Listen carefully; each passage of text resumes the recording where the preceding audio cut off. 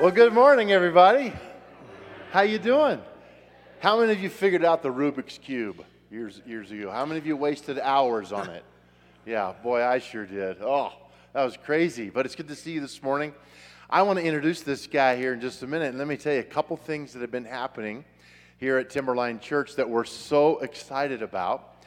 And this started back probably in March or April. And Josh McGinley, this is Josh, is a brother to Matthew McGinley, who is leading worship today.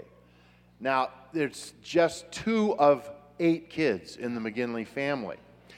But, and Josh is going to introduce his family to you a little bit later. We invited them to come on Wednesday mornings at 8:30. We have a chapel for all of our employees at Timberline, all campuses. And we gather in one of our auditoriums, and sometimes it's a fun thing, sometimes it's just prayer, or emphasis, or learning. But we invited Matthew McGinley and Josh McGinley to come. Matthew led us in worship. Josh brought a devotional, some thoughts. These 2 guys are planting and have planted a church here in Fort Collins called Ascent Project. They meet at Everyday Joe's. They meet at our campus in Old Town, TOT down there on Mason Street. So we've known them for years. I've known their dad for over 30 years. He's a pastor at Southgate Church here. And while I was sitting, exactly was in this auditorium at the time, and when Matthew got done with worship and Josh started sharing, I got to tell you, I just felt kind of, you know those nudges from God that you can't explain it fully, but I felt this nudge in my spirit to say, you need to connect with Josh and Matthew. They're part of Timberline's future. And I didn't know what that meant. I just thought, what does that mean? And so I said, hey, would you guys go to lunch? Remember that? And we met, went to lunch, and we just had some talks about the movement of God and what He's doing. And we actually had some tear-up moments in there with the passion that we were feeling about God asking us to partner together. And so we've been trying to figure out how to make that work. And so I invited Kevin and Matthew and Josh to our pastors meeting and introduced them, our deacon meeting, our leadership stuff. And over the last few months, we've been on a journey to simply say, God, what is it that you want? And so it's ended up that Matthew has joined our worship team. He's going to work with Cameron. The only thing I've said to Matthew is that you are not allowed to grow a beard. Cameron's got that covered. Matthew said, you don't need to worry about that. I wish I had Matthew's hair, to be honest. Oh, yeah, it's too. a pretty cool hair.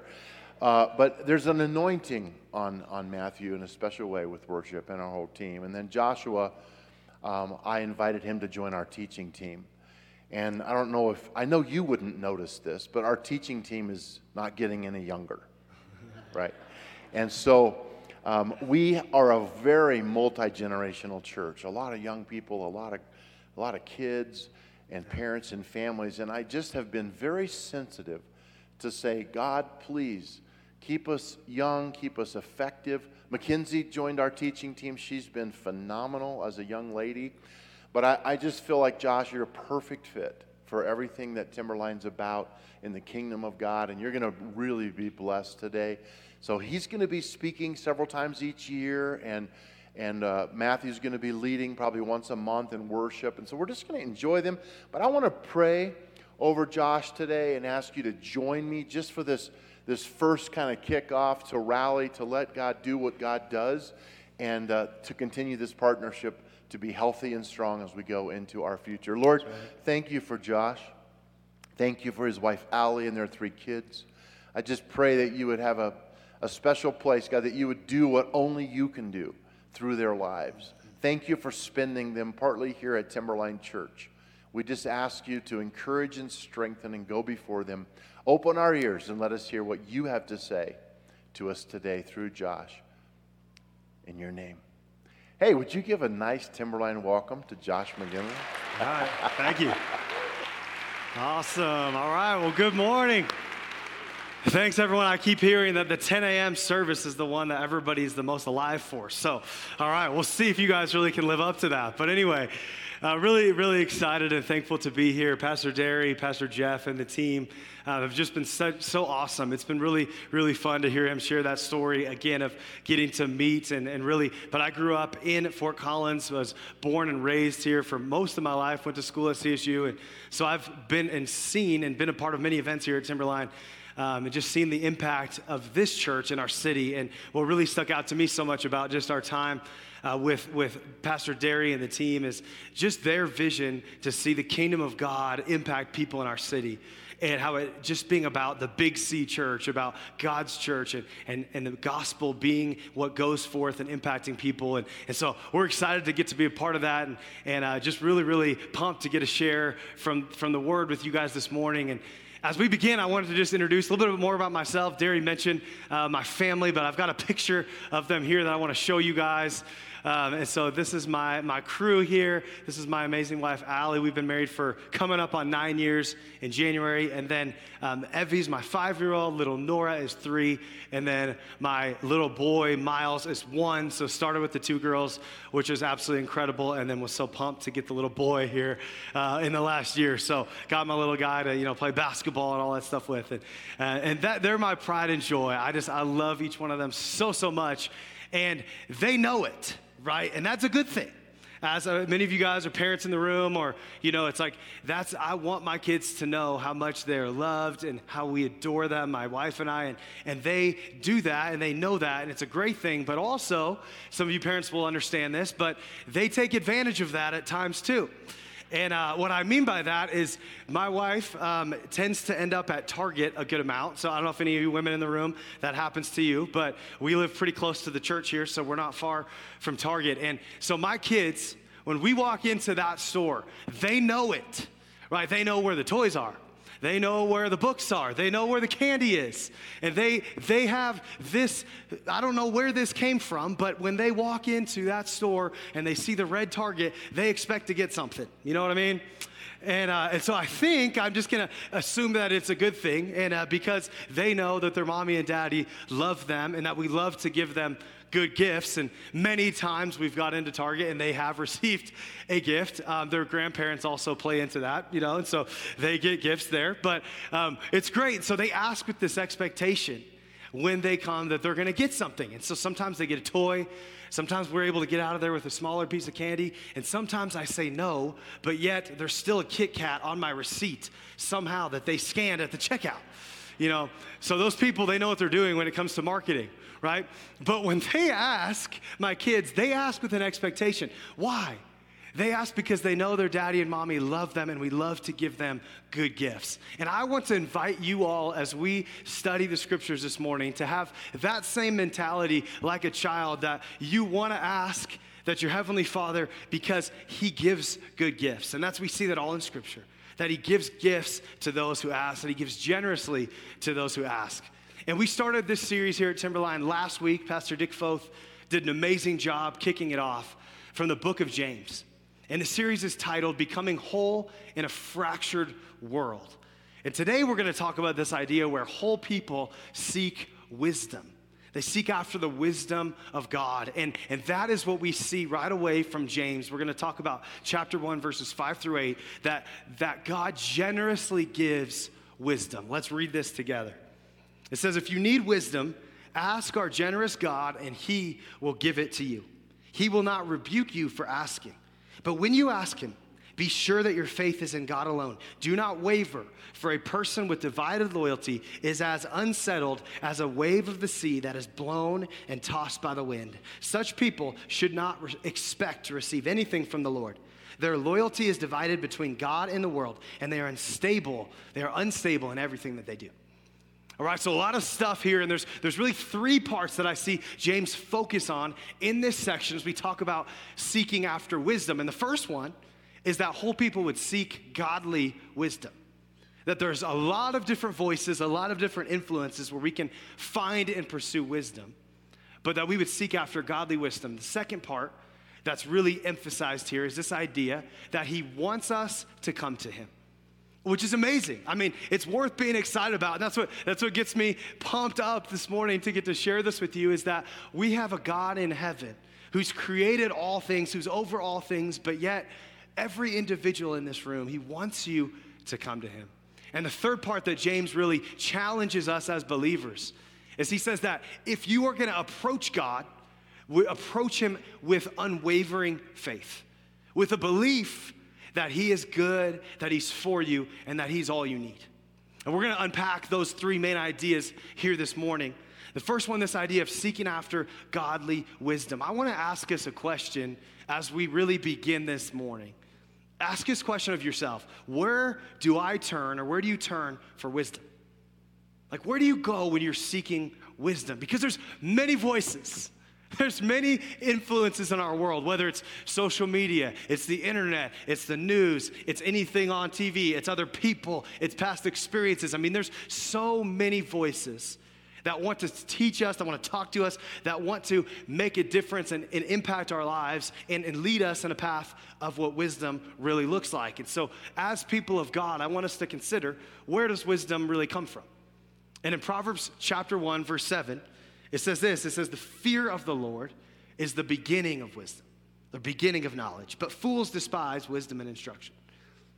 So right away, what God is saying through this proverb is that the fear of the Lord, our view of God, our way that we see him, that wisdom comes from God. That wisdom exists because of God, that then it doesn't really exist apart from God, but wisdom comes from God. And Colossians chapter 2 takes this even further. It says in verse 3, in him lie hidden all the treasures of wisdom and knowledge. And I just think that's a really cool way to look at it. Because you think about a treasure has great value. And a treasure is something that's worth seeking after and searching for. And that is something that we see a lot in the Bible when it talks about pursuing and going after wisdom from God, is that it's actually a search. That God wants us to be engaged in searching after wisdom and searching after him. But it's an invitation to come before him, and it's a personal invitation. That God wants you, no matter where you are, no matter where you come from, that you're somebody that can seek wisdom from God. That it's not just to rely on secondhand information or what other people have to say, although that's very valuable. But God wants you to seek after him for yourself. And then we're going to now go to Proverbs chapter 2. Continue this search of wisdom. This is the first 6 verses in Proverbs chapter 2, so follow along here with me. He says, my child, listen to what I say and treasure my commands. Tune your ears to wisdom and concentrate on understanding. Cry out for insight and ask for understanding. Search for them as you would for silver. Seek them like hidden treasures. Then you will understand what it means to fear the Lord, and you will gain knowledge of God. For the Lord grants wisdom. I mean, that's incredible. Now, he wants to give that. And then from his mouth come knowledge and understanding. At the very beginning of this, there's really 2 parts that this proverb talks about. It says to listen and then treasure his commands. And I know this for me and maybe for you, but I think listening to God is a challenge. And that's because there's so many different voices, so many different distractions in our world that take up so much space in our lives that do we actually create a quiet space or a time where we slow down enough to actually listen to what God says? And then the second part of that, of treasuring his commands.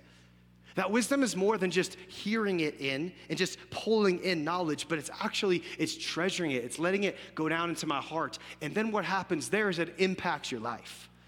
So wisdom is more, and I think when I think of wisdom, I just think of knowledge I'm gaining, skill, or stuff I'm learning. But we see in the Bible, it's more than that. It's acquiring who God is, but it's also applying who God is into your life. That wisdom's more than just knowing the stuff and being able to say it, but it's doing it.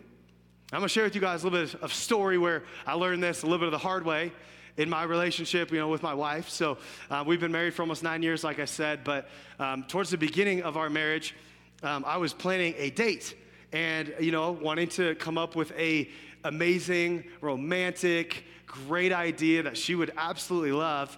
And so I came up with this genius idea to take her to the Denver Nuggets game. You know what I'm saying? All right. So I don't know why you're laughing. I mean, I love basketball. It feels like a pretty good idea for a date, make sure. And my wife's a good sport. Like, she likes basketball too, and or at least she makes it look like she does because I like it, right? And so she agreed, and we went to this Nuggets game. And so part of the thing is driving to Denver, getting to go and have dinner before.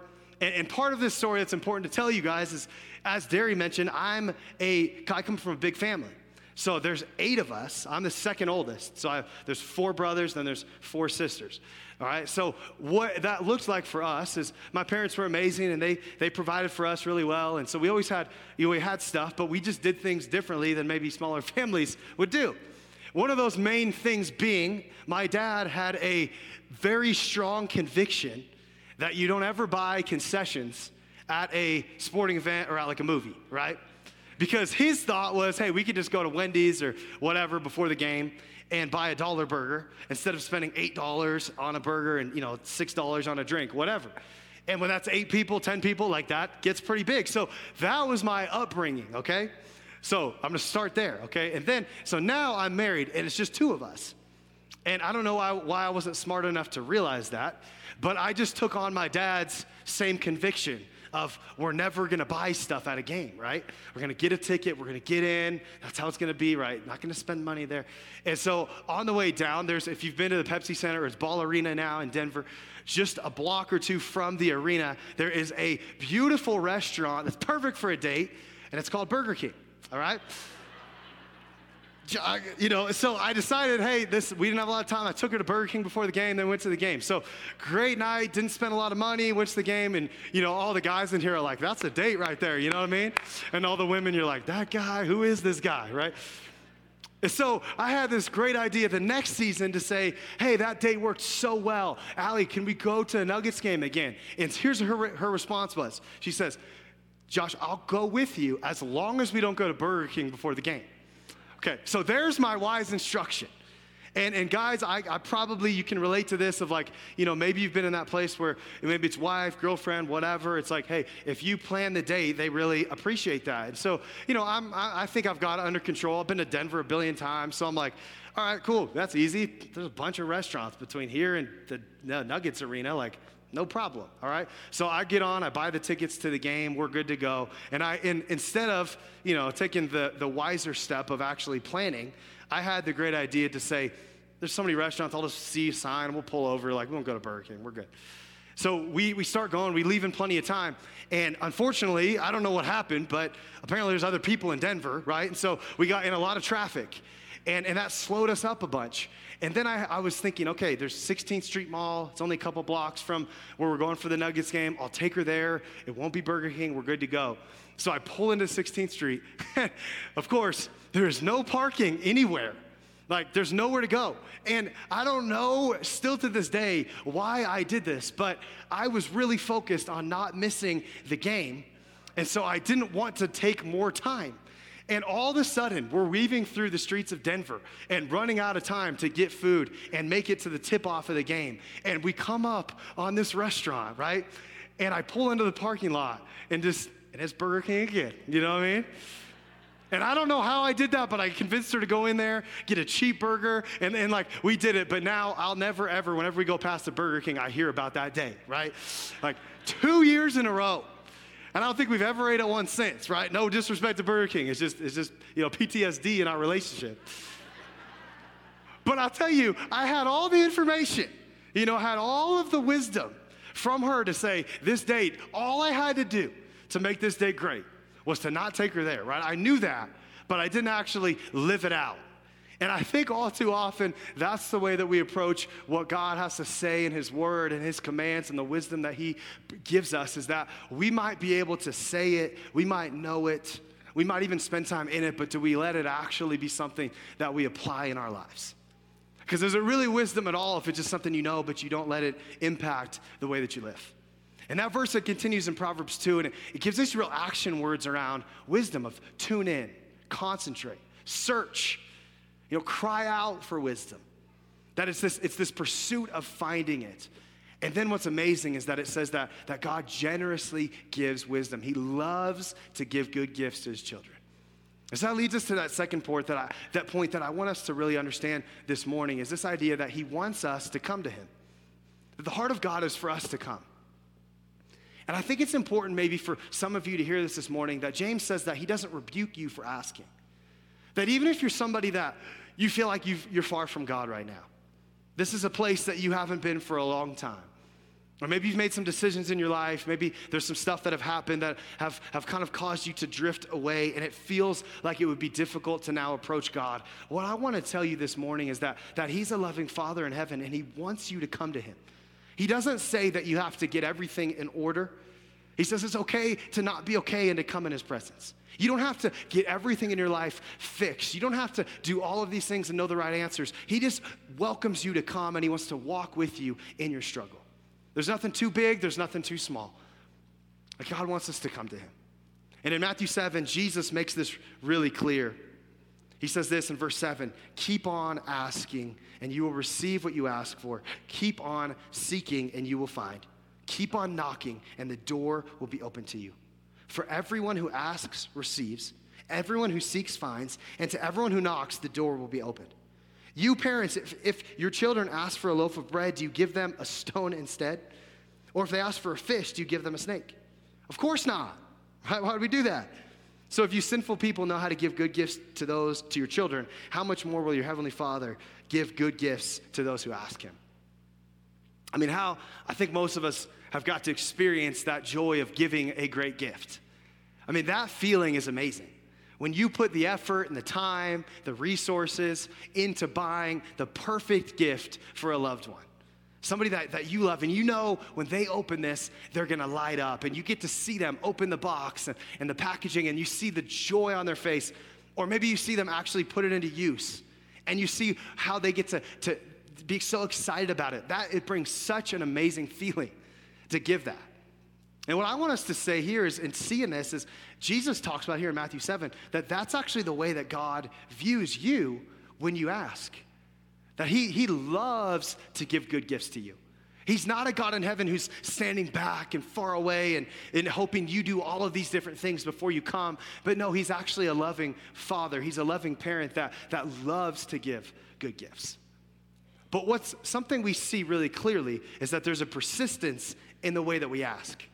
It says, keep on asking, keep on seeking, keep on knocking. There's this persistence in it of continuing to come.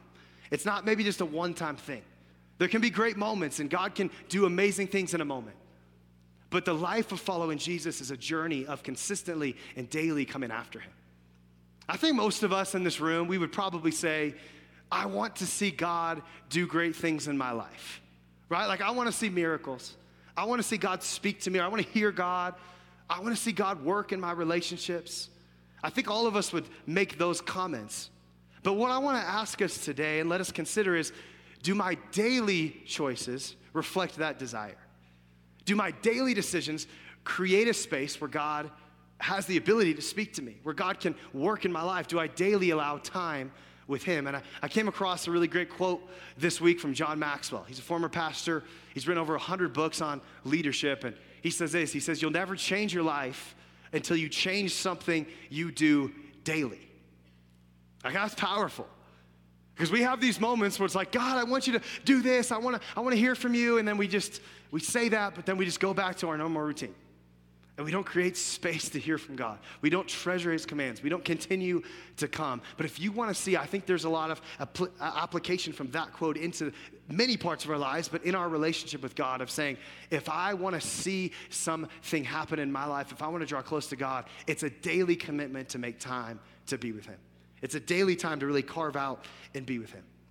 And these big parts from James, we see this, that he says, seek wisdom. He says that he wants us to come to him. And that third point that he really hits on is he says, do not waver in faith. Do not waver. When you approach God, you can approach with a confidence, not because of you or what you've done, but because of who he is. That God is our one that we can put our trust and our confidence in. He's not just a backup plan. Right? In business, we have something called a contingency plan. And a contingency plan is very important for a successful business. That you have different systems in place, and companies sometimes even have departments that are there to create these of, if this happens, this is our response. Or if this big change happens and plan A doesn't work out, we have plan B to fall back on, right? Or we have plan C if we have to get into that. And that's a good thing. In our daily lives, there's many ways that a backup plan is great wisdom. You think about if you have an investment strategy, or someplace maybe you're applying for a job. Areas like that where it's important to maybe hedge your bets or have different options and different directions that you can go, because if one doesn't work out the way you thought it would, you have something to fall back on, right? That's smart wisdom in our daily world. But what I want to challenge us with this morning is do I view God as a part of my own contingency plan? And you might right away say, no, that doesn't make any sense. That's not what I do. But in our actual way that we live our lives, is our faith and our confidence in God alone, or do we actually find faith and confidence in our assets and the things that we have, and the people that we know, the gifts and the talents that we have, all of these other things, or maybe we're even seeing God as a fallback plan in the way that I'm really living. That if once this pursuit in my career doesn't pan out the way that I thought it would, at least I can at that point follow God. Or maybe it's like, hey, when I get to this age or when I'm at this stage in my life, then I'm gonna make commitments to really follow Jesus.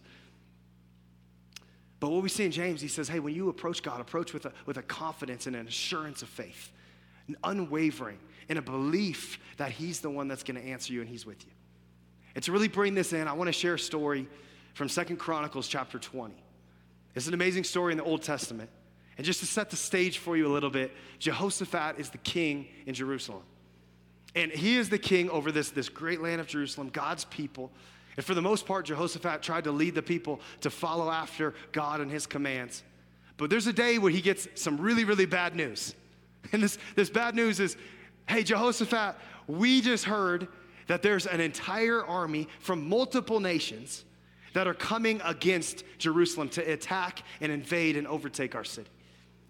And I think it's like, I just imagine like him that morning, here he's the king, feeling good about himself, and all of a sudden, his whole world just flips upside down. And I know many of us have been in those situations before in various parts in our lives where we thought things were a certain way, we thought we were in control a certain way, and then maybe something happened where it totally changed. And now it's, what are you gonna do? And normal wisdom for a king here, I think, would be, all right, we have all this army coming, and so what are we gonna do? I think normal wisdom would be, let's grab my advisors, my military people, and let's come up with a plan to defend ourselves. Maybe there's a counterattack. Maybe there's a different nation we can be an ally with to help us fight. Or sometimes I think what happens, I know I've been here, when things aren't going our way, instead of just going to God in that situation, I just come to this place of complaining. But God, how did this happen to me? I've been doing this for you, or I've been doing that, or, where are you in this? And we start to blame. But look what Jehoshaphat does. This is 2 Chronicles 20, verse 3. It says he was terrified by this news. Yeah, don't blame him. And he begged the Lord for guidance. He also ordered everyone in Judah to begin fasting, so people from all the towns of Judah came to Jerusalem to seek the Lord's help. So his response here is, I'm terrified, but yet I'm going to the Lord for guidance. He gets the entire nation in this big prayer meeting. And then he makes this prayer. This is verse 12. He says this before all the people. He says, "Oh, our God, won't you stop them? We are powerless against this mighty army that's about to attack us." And I love this phrase. "We do not know what to do, but we are looking to you for help." A different translation, it says, "We don't know what to do, but our eyes are on you." I just think this is an incredible word of encouragement for all of us this morning, of a way to handle a situation that's beyond our control. Because none of us like to be in the situation like Jehoshaphat, where we have to admit we don't know what to do. And I can imagine a king doesn't like to be in that place. He's the one in control. He's the ruler. He's in charge. And I know many of us probably live in that place of, I like to control things. I like to know what's going on. But Jehoshaphat says, I admit it. I need help. I feel powerless.